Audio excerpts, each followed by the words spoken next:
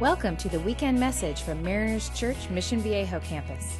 Whether you're listening across the street or across the globe, we hope you'll find encouragement for your daily life through this podcast. Hi, you guys. I'm Jeff. Nice to see you guys. I'm one of the teaching pastors at Mariners, and I teach our 7:30 p.m. Sunday night service in our chapel at the Irvine campus, and which is really great. Except that I'm just really thankful with Mission Viejo to moving to 4 services, because by the time I get done with today, I'll have taught 5 times. So way to go, you guys. Thanks for the extra practice that I get to have doing my job. So, but great to be with you guys. If the first time I spoke here, it was kind of surreal. Some of you guys weren't here for that, but this is kind of a special place for me. I went to school at Santa Margarita High School, and this is the place. This very place was where I saw the movie Wayne's World with my buddies in high school. And so I sat right kind of back there, and so it's a very unique and special place for me, and so it's good to be back here. It is a Mother's Day. It's really a Mother's Weekend in so many ways, but it's Mom's Day, and we love moms, and so excited that you are here with us, especially those of you who are moms. My mom's amazing. I'm the only child of a single mom, and my mom's a great lady, and she, like all moms, particularly those of moms who are single moms, have to wear kind of a bunch of roles, and they sort of have to do a lot of protecting and providing in ways that kind of on their own. And for me in my house, the most evil thing that you could possibly encounter, the one thing that needed to be resisted above all else in my house growing up, was sugar. Any form of sugar, some of you are like, sugar, it's impossible to avoid. You eat it with your fruit. Barring that. I mean, like sweetened, like pouring white sugar, anything that had sugar in it was banned from my house. So this is more evil than anything. I mean, it's like sugar's the worst, then like drugs, like acts of terrorism. I mean, it was like, sugar is the ultimate, and probably all those people who join gangs and do drugs probably had too much sugar when they were kids. I mean, it's like somehow that was kind of the life I grew up in. I mean, it was so strict that we weren't allowed to have white bread. Like, white bread was like, why don't you just eat a piece of pie? I'm like, it's white, it's bread. I mean, whatever. So, but my first couple of birthdays, because, sugar was the ultimate evil, my mom made a birthday cake out of meatloaf. That was my cake. And the way that it was sort of cleverly frosted was with mashed potatoes, because that's exactly the same thing as a regular cake. Some of you are like, oh my gosh, you probably shouldn't buy anything. You should not go with Tim to CVS and get a card for your mom, because that's horrible. That's an act of cruelty to a little kid on his birthday. Here's your cake. It's a meatloaf. That was my childhood, right? Now, we were allowed, this is before they realized this, like now I'm a parent, but you should never give a kid like a diet drink. I didn't know this till I was a parent, but because I was raised on like diet drinks, it was like the worst thing you could, now we know that the chemicals they put in diet drinks would just like melt your soul or something. There's something so awful, I don't even know. But like, I grew up on, it was like, it's Diet Coke, there's no sugar in it, so it's okay. So I had all this Diet Coke, I had Diet 7-Up, and to this day, I have a memory of when I was sick, that was the drink that I got was Diet 7-Up. So now, if I'm around it, just the smell of Diet 7-Up, just go ahead and just punch me in the face. Just go ahead and just I'd rather have that than have the Diet 7-Up kind of going on. Now, my mom, I think, did realize at some point, especially being a single mom, that I was going to be in other situations with other kids, that, I was going to be in daycare or whatever else it was. And she realized I was kind of in my own universe in terms of the like level of strictness with regards to sugar. So she kind of was like, I'm probably going to have to introduce this to him against my best wishes. He's going to have to taste sugar at some point. So she decided that the way to do this was, we're going to have to start introducing sugar, and we'll start with the chocolate chip cookie in our house. So I remember this. I actually remember that she was like, here we go. This whole moment, it's like this, you don't know what's going to happen here. Don't push this button. It's like this totally, and there I am. I take the cookie, and she's like, okay, what happens? And 15 minutes later, I was a stinging velociraptor. It was like, rah, I'm jumping up on stuff, and I'm like tackling things, and I bit her, and I took off my own shoes and threw them in the toilet and was trying to flush them down the toilet. And I was like, I turned into a werewolf. It was like somehow I had eaten the thing that I'd become her worst nightmare, And I think she realized at that moment, like, he's going to be at someone's birthday party, and he's going to tear apart, he's going to rip someone's heart out and eat it at the party. Like, I'm going to have to figure out how to give this guy sugar because he's out of control. So over the course of, the next couple of months, years, or whatever, she slowly began introducing more and more sugar, again, against her best wishes, probably thinking by now I'd be in a gang or commit acts of terror, whatever else it would be. But I managed to survive.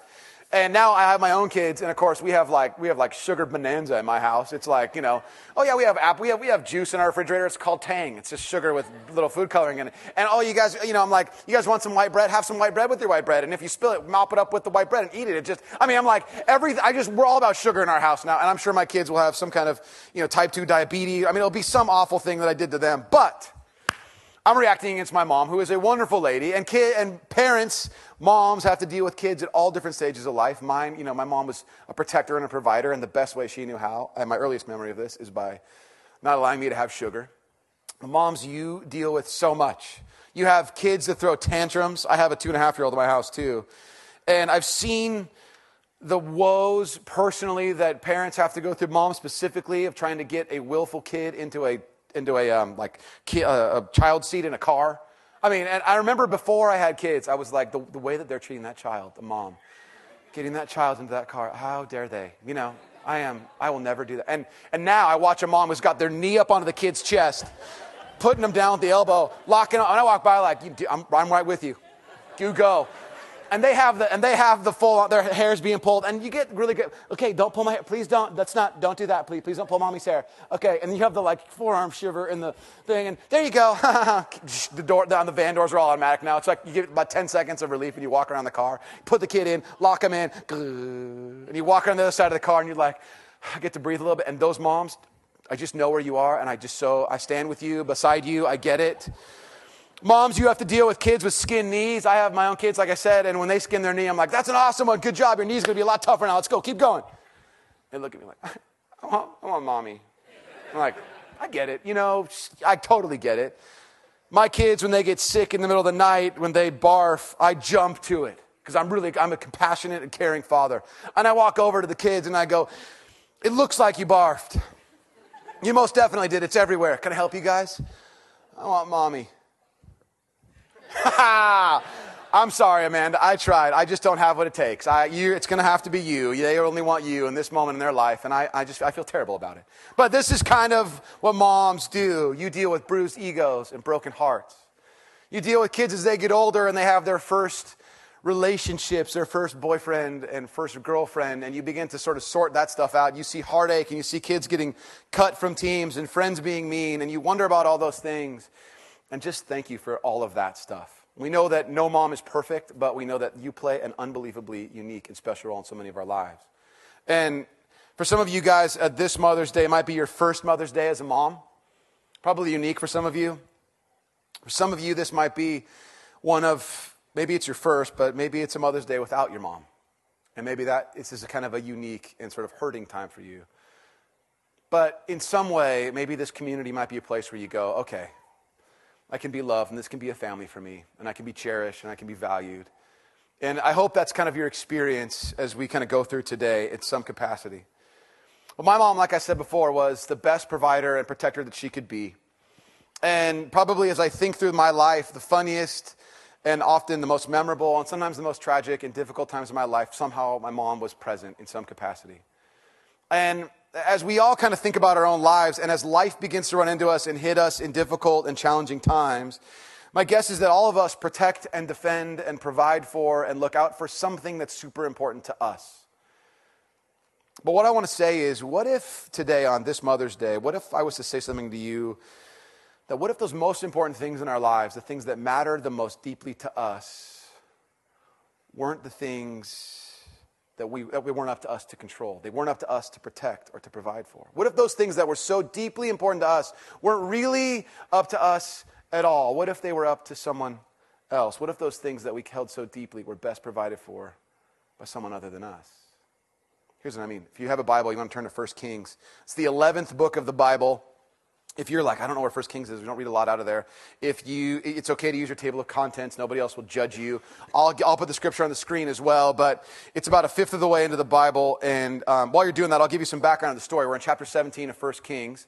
And here's the background of the story. We're kind of beginning to see the rise of ministry by a guy named Elijah. And Elijah he's a prophet. A prophet, sometimes they kind of get lumped into this sort of idea of they only talk about things that are future events. And a prophet is basically, this is all the best way to describe them is this. This is God's mouthpiece. They just say stuff that God tells them to say. That's all that is. And occasionally, once in a rare occasion, it's about the future. But they basically are talking about the state of things as they are from God's perspective to people. So Elijah's a prophet. And he has an audience with the king Ahab. Ahab's a horrible king in the sort of history of Israel. And he married a woman named Jezebel. If you ever heard sort of negative connotation about someone being called Jezebel, this is the reason. She's really lame. This is his wife, Jezebel. She worships a god, a Babylonian god named Baal or Baal, depends how you say it. And this god he's frequently represented by having a thunderbolt in his hand. He's the god of fresh water. Now, in a dry and desert and arid climate, the God who controls the water is the most powerful and most important God. So the Babylonians worship this god Baal or Baal. And Elijah goes to Ahab to say there's going to be a drought. And what he's saying is, Yahweh, Israel's God, is not going to allow there to be another drop of water unless he commands it. So this isn't going to be about Baal, and you think it's about Baal, Ahab, but it's about Yahweh, Israel's God. Now, this is all kind of a setup to show that we'll kind of, if you're familiar with Elijah's story, this is all of a setup to see this sort of showdown between Yahweh and Baal. And it kind of you begin to see sort of throughout this whole story, this is the backdrop of this continual sort of stepping up of this showdown. Yahweh, Baal. Now, he tells Ahab, you're going to have a huge drought. And then it says that Elijah went to go and hide, presumably because Ahab's upset about this proclamation. And he goes to hide. He hides in a little creek, and next to a little creek. And every day, God says, "I'll bring you food, and this is how I'll bring to you food in the land of a drought. I'll bring to you food by ravens will come by with meat and bread." I don't know whether that's a good thing or a bad thing. I don't know how he receives that. I don't know if he's like sweet or if he's like, I've seen ravens. That's gross. I don't know what he says, but evidently your supply for living will be airlifted into you by ravens every single day while you're hiding out in the creek. And we have no idea how Elijah's supposed to respond to that. But every day, there he is in the creek, hanging out. When he gets hungry, the ravens show up. I mean, it's the weirdest thing. So this is how he lives. This is where we pick up the story, all right? You guys with me? Here we go. It's in chapter 17, verse 7 says this. Sometime later, the brook, the creek, dried up because there had been no rain in the land. Then the word of the Lord came to him, "Go at once to Zarephath in the region of Sidon and stay there. I've directed a widow there to supply you with food." And so he went to Zarephath. When he came to the town gate, a widow was there gathering sticks, and he called to her and asked, "Would you bring me a little water in a jar so I might have a drink?" Now, you have to wonder, Elijah's a guy, when there is a natural disaster of this magnitude, a drought, the people who are always affected first are the poorest. Widows are poor, particularly in this time. And so Elijah has to be going, really? I'm going to go ask a widow for a drink of water. The land, animals are dead, trees are dead, crops are dead, everything's dead and dying. I'm going to go to this woman and I'm going to say, "Can you give me something to drink?" Can I ask someone else? How about the rich guy who, has a big amount of property, who has can I ask someone else? Nobody's supposed to ask a widow. So he walks to this gate, and immediately he's able to identify the widow. It's not clear how he identifies her. We don't know if they wear special clothes. She has a special uniform that they wear. But clearly, he walks in and goes, probably because of her poverty, he goes, "That's a widow." And he says, "Can you bring me a cup of water? I'm really thirsty." And then he says this in verse 11. This is awesome. "So can I have a drink?" And then as she was going to get it, he called, "And bring me, please, a piece of bread." I mean, really? Anything else I can get you? Hey, while you're on your feet, could you just stop by the pantry and grab me a piece of bread? That'd be terrific. I'm just going to sit out here under the shade while you go and get that. I mean, it's like, really? Are you serious about this? And then the woman has this answer. This is unbelievable. This is like the world's saddest answer you could imagine. Seriously, she says, "As surely as the Lord your God lives," she replied, "I don't have any bread. Only a handful of flour in a jar and a little olive oil in a jug. I'm gathering a few sticks to take home and make a meal for myself and my son so that we may eat it and die." I mean, okay. I mean, it's like wow. I mean, like and there's no real, you don't get in the Hebrew and even in there's no, in English, there's not even a sense of how she says it. There's no and she thought for a moment and was overwhelmed with emotion and said to him, or she said sarcastically, "I got enough food for a tortilla and then we're going to die." You don't have any sense of how she says it. But all you get is this is the saddest plan ever. It's going to be our own last supper. "Hey, I'd give you some bread. We have just enough for a tortilla. We're going to eat it, and then we're going to die. Can I get you anything else, Elijah?" I mean, you don't know what's going on. So then he says this to her. This is verse 13. He says this, "Don't be afraid." That is the most often repeated command in the Bible. Don't be afraid. He says, "Go home and do as you have said. But first," awesome, make a small loaf of bread for me from what you have and bring it to me, then make something for yourself and for your son. Okay, stop right there. I realize you only have enough for a tortilla, but if you could make me a small loaf of bread first, and then feel free to go ahead and make something for your son and for yourself. I realize there's a drought and you're probably hungry, but if you could just give me a small loaf. First it was a piece, now it's a small loaf. Okay, you understand what's happening here, okay? Now, then he says this to sort of authenticate what he's trying to say here. He says, verse 14, "For this is what the Lord, the God of Israel says, the jar of flour will not be used up, and the jug of oil will not run dry until the day the Lord sends rain on the land." She went away and did as Elijah told her, which I always think is amazing that she actually did this.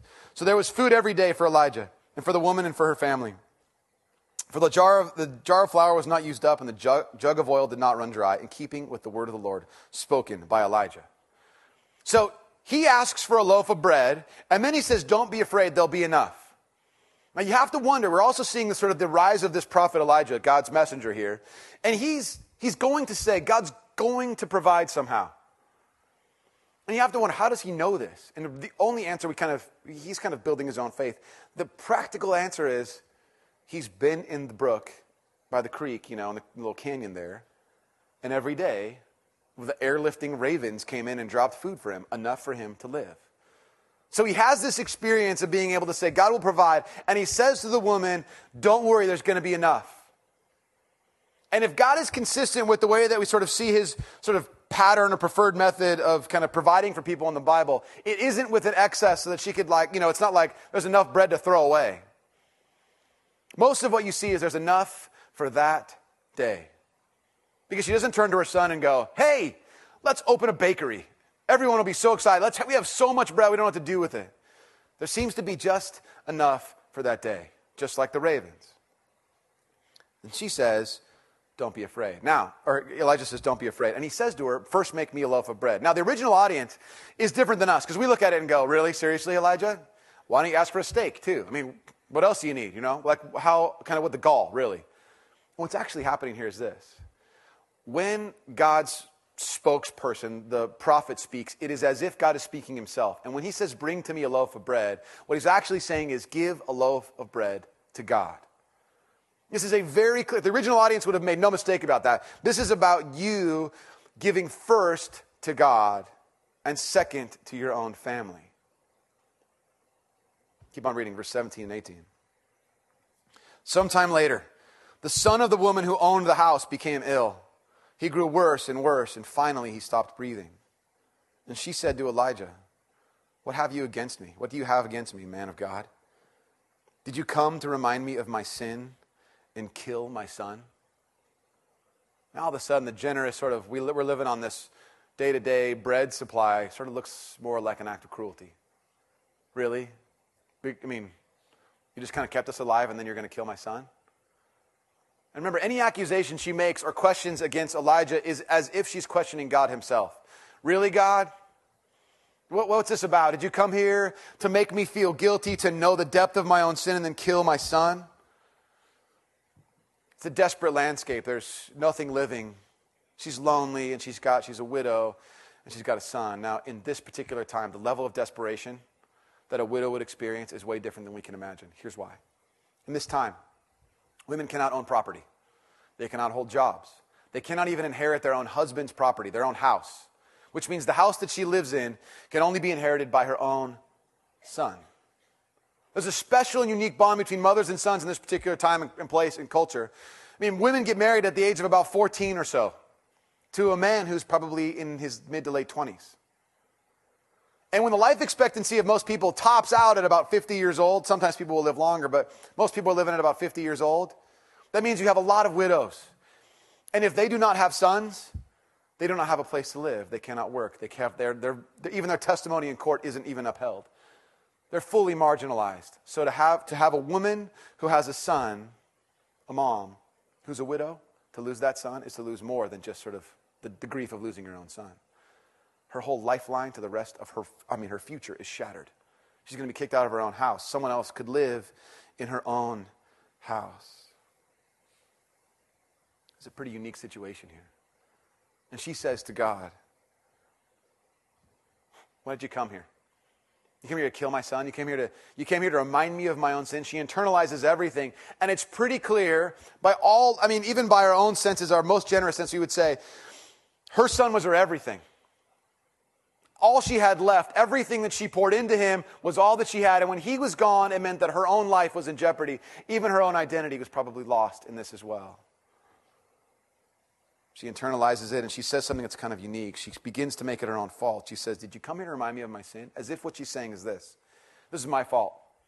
I tried to protect, and I tried to provide, and I couldn't do enough. And what is it that I didn't do? Because you took him, because I was disobedient. It was my fault, wasn't it? To lose the thing that we try so hard to protect gives us that sense of such loss and failure, and it begins to cause us to question things in a way we never thought possible. I am feeling guilt that I never thought I would have known. This is a story of real faith. It's not a perfect sort of mom faith where everything sort of lines up beautifully and her kids are well behaved and everybody's awesome and God is great. It's sort of this picture of, really, God, are you serious? What am I supposed to do? What did I do to deserve this? I can't protect, and I didn't provide, and everything that I wanted to be is not working out. Remember, she's seen God's provision. She's seen when they were down to their last sort of of bread. She has seen that moment when then God says there's going to be enough. And in this moment she goes, I don't know if there's enough. I don't know if you can provide. I don't know if you can restore. And so she accuses Elijah, which is the same thing as accusing God. Have you come here to kill my son? Verse 19. Give me your son, Elijah replied. And he took him from her arms and carried him to the upper room where he was staying, and he laid him on his bed. Now, you have to remember at this moment, Elijah is still learning how to do the prophet thing. So he picks up this kid, and you have to be wondering what he's thinking. Okay, God, you've given two. I don't know what to do here. And he says this desperate prayer. He says two prayers. Here's the first one. He says this. Then he cried out to the Lord, Lord my God, have you brought tragedy even on this widow I'm staying with by causing her son to die? Now, if you notice, it's pretty similar in its tone to her own questioning of Elijah, the mom's questioning of Elijah. She says, what do you have against me, man of God? Did you come here to remind me of my sin and kill my son? And he says, Lord my God, have you brought tragedy even on this widow I'm staying with by causing her son to die? There's a similar level of desperation in my mind about those two things. His first prayer is, really, God? Are you going to do this to her? Then he says this, verse 21. Then he stretched himself out on the boy 3 times, and he cried out to the Lord, Lord my God, let this boy's life return to him. Lord my God, let this boy's life return to him. Lord, my God, let this boy's life return to him. His prayer isn't just about the life of this boy, although it's precious. It's actually about restoring life to the mom, too, because remember, if he dies, she's on her own. She's a widow on the streets with no property and no job, forced to be a beggar. To restore his life, the life that had been taken from him, is to restore life to the mother as well. Verse 22.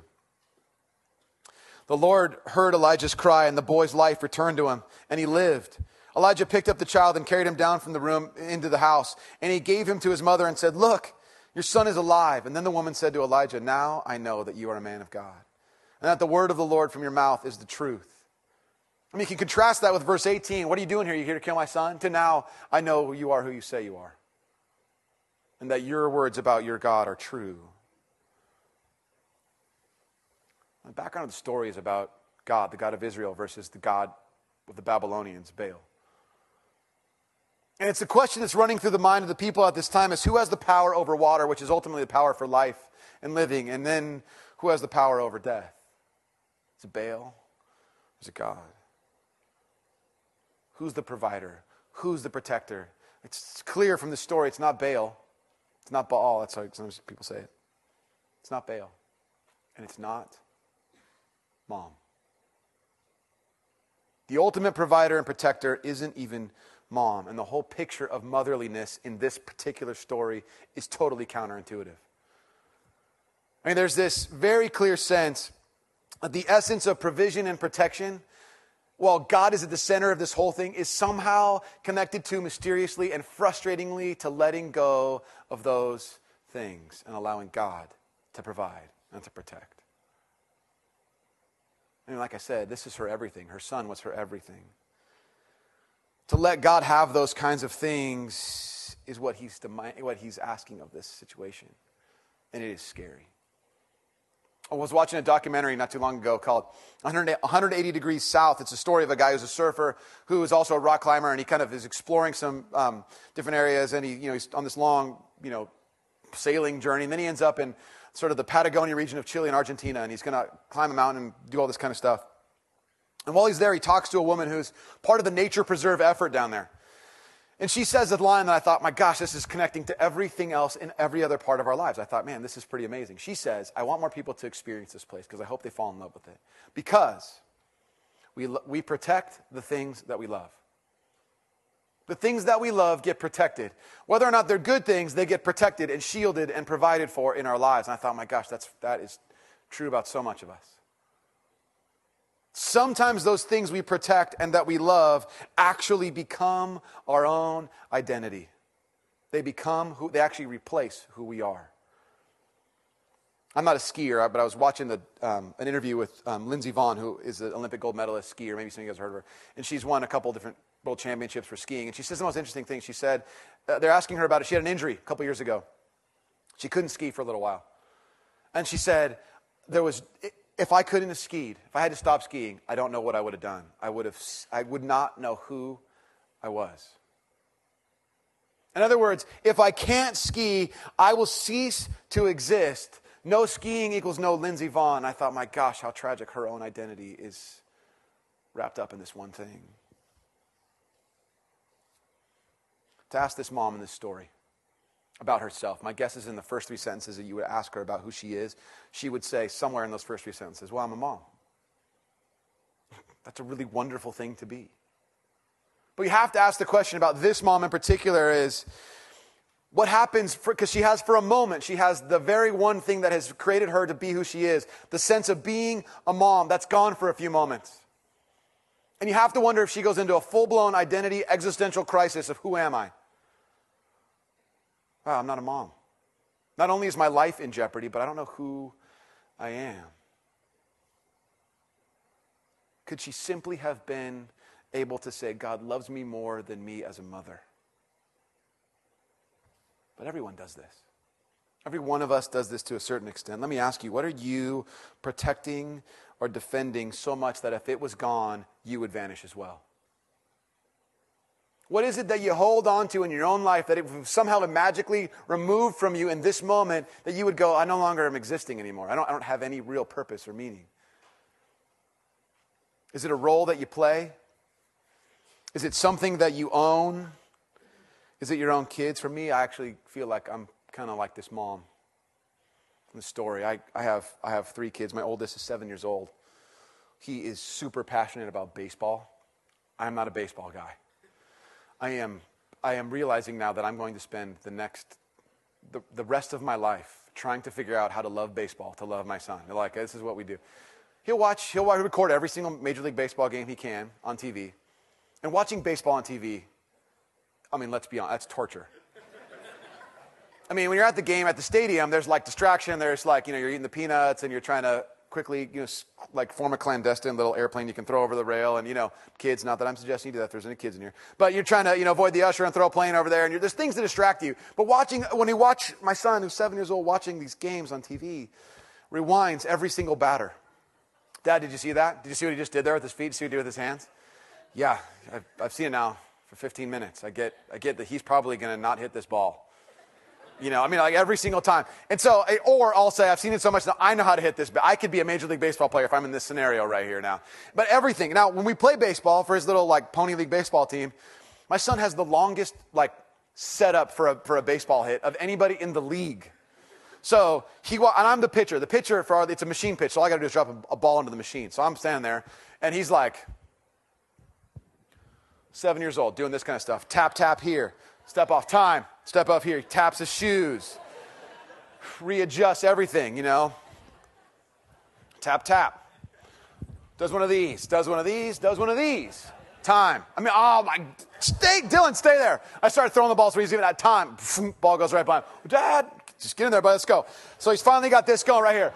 I mean, it takes forever. And other kids, little kids, 7-year-olds, they're out in the outfield, like sitting down, playing with the ants and stuff, looking at their shadows. Because he's taking forever. Anyway, he gets up there.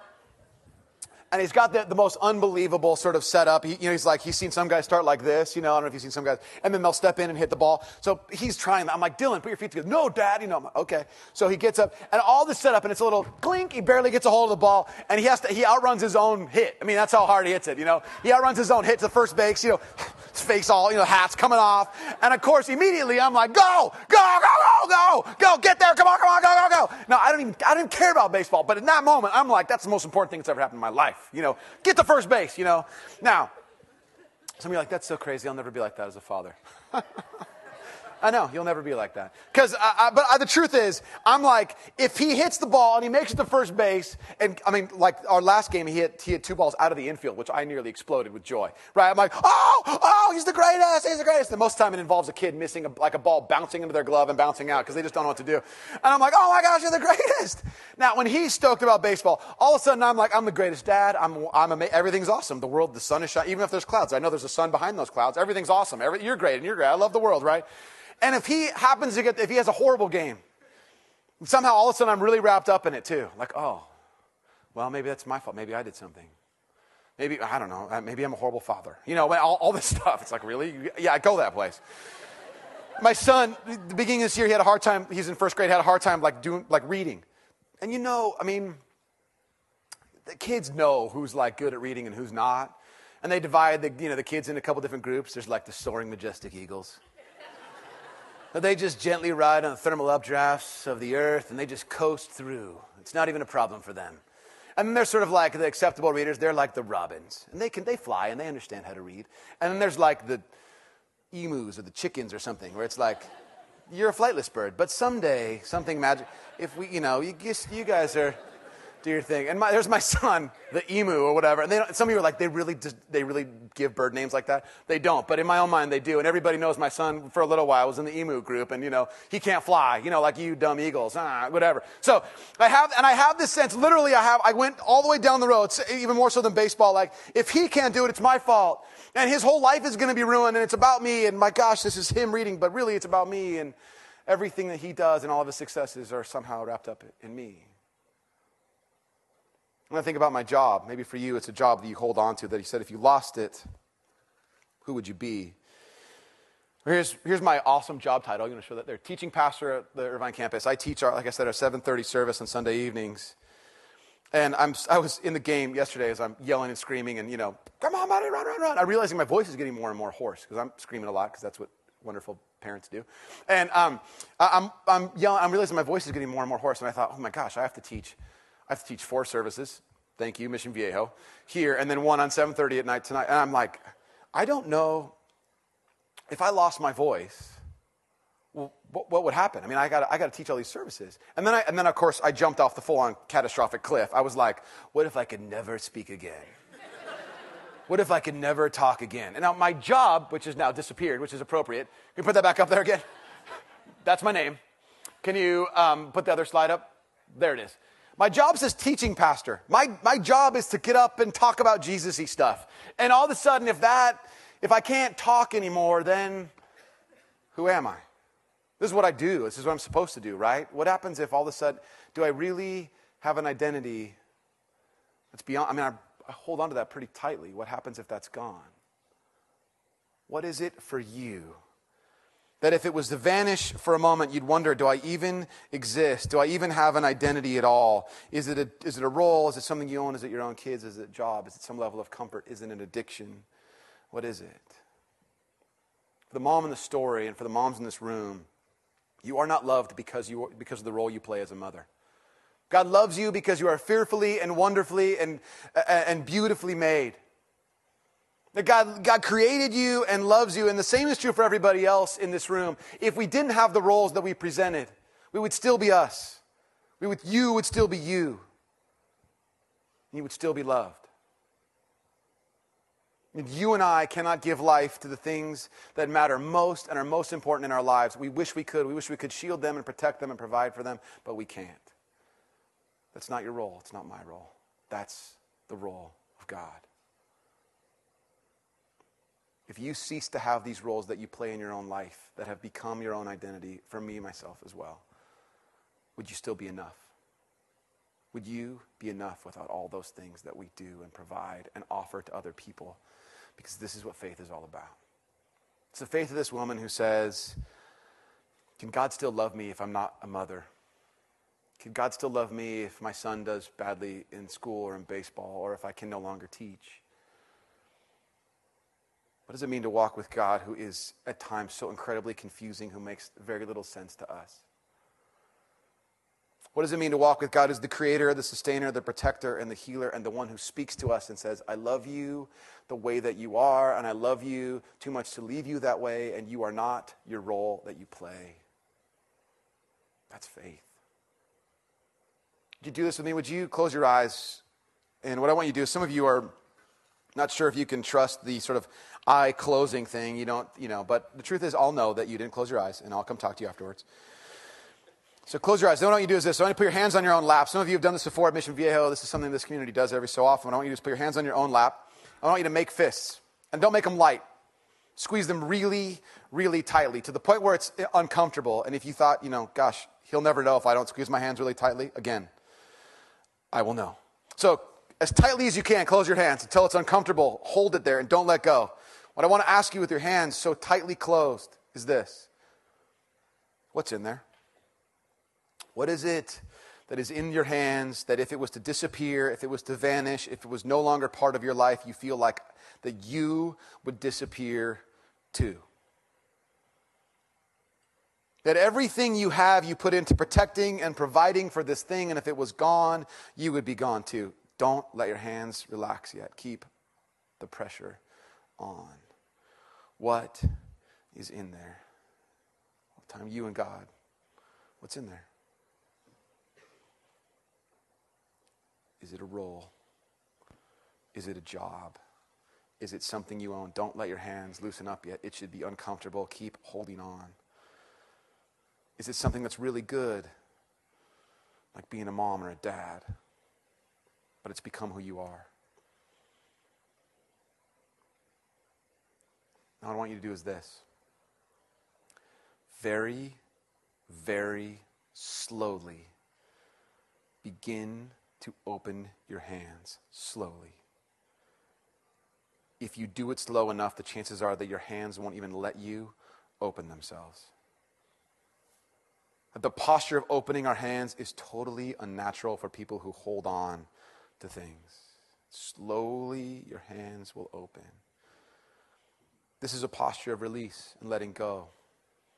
It's a posture that says, God, I trust you to provide for me, to speak to me, to love me in the way that I am, to see about me the things that I do not see, and to give over those things that I think matter so much to who I am, and to give them to you. The open hands posture, God, is one in which we say to you, you can have it. And it's scary and it's terrifying and we don't know what to do with it, but we're going to let you have that. Jesus, with our hands open, as we look at our own lives, about the things that actually shape us and define us, about really the fundamental question of who we are, God, we ask, Lord, that you would speak to us in such a way that we would hear you, that we could only attribute it to you. God, would you minister to us in a way that we know it's from you? That we know that we're loved, not because of the roles that we play or the things that we can give to other people, even the things we can do for you that are right and spiritual and awesome. But God, the thing that we want to receive from you today, God, is that you love us. You are the restorer. You are the protector. You are the provider. And so God, on this Mother's Day, we thank you that that is your role to us, and we receive it. God, as we sing these words to you, would you receive them as a collective prayer of this group who says to you, God, you're enough. Not the role we play, not anything else that we do for other people, but that you, God, have shaped us into the people you have intended us to become, because you're enough. We thank you, Jesus. In your name we pray. Amen.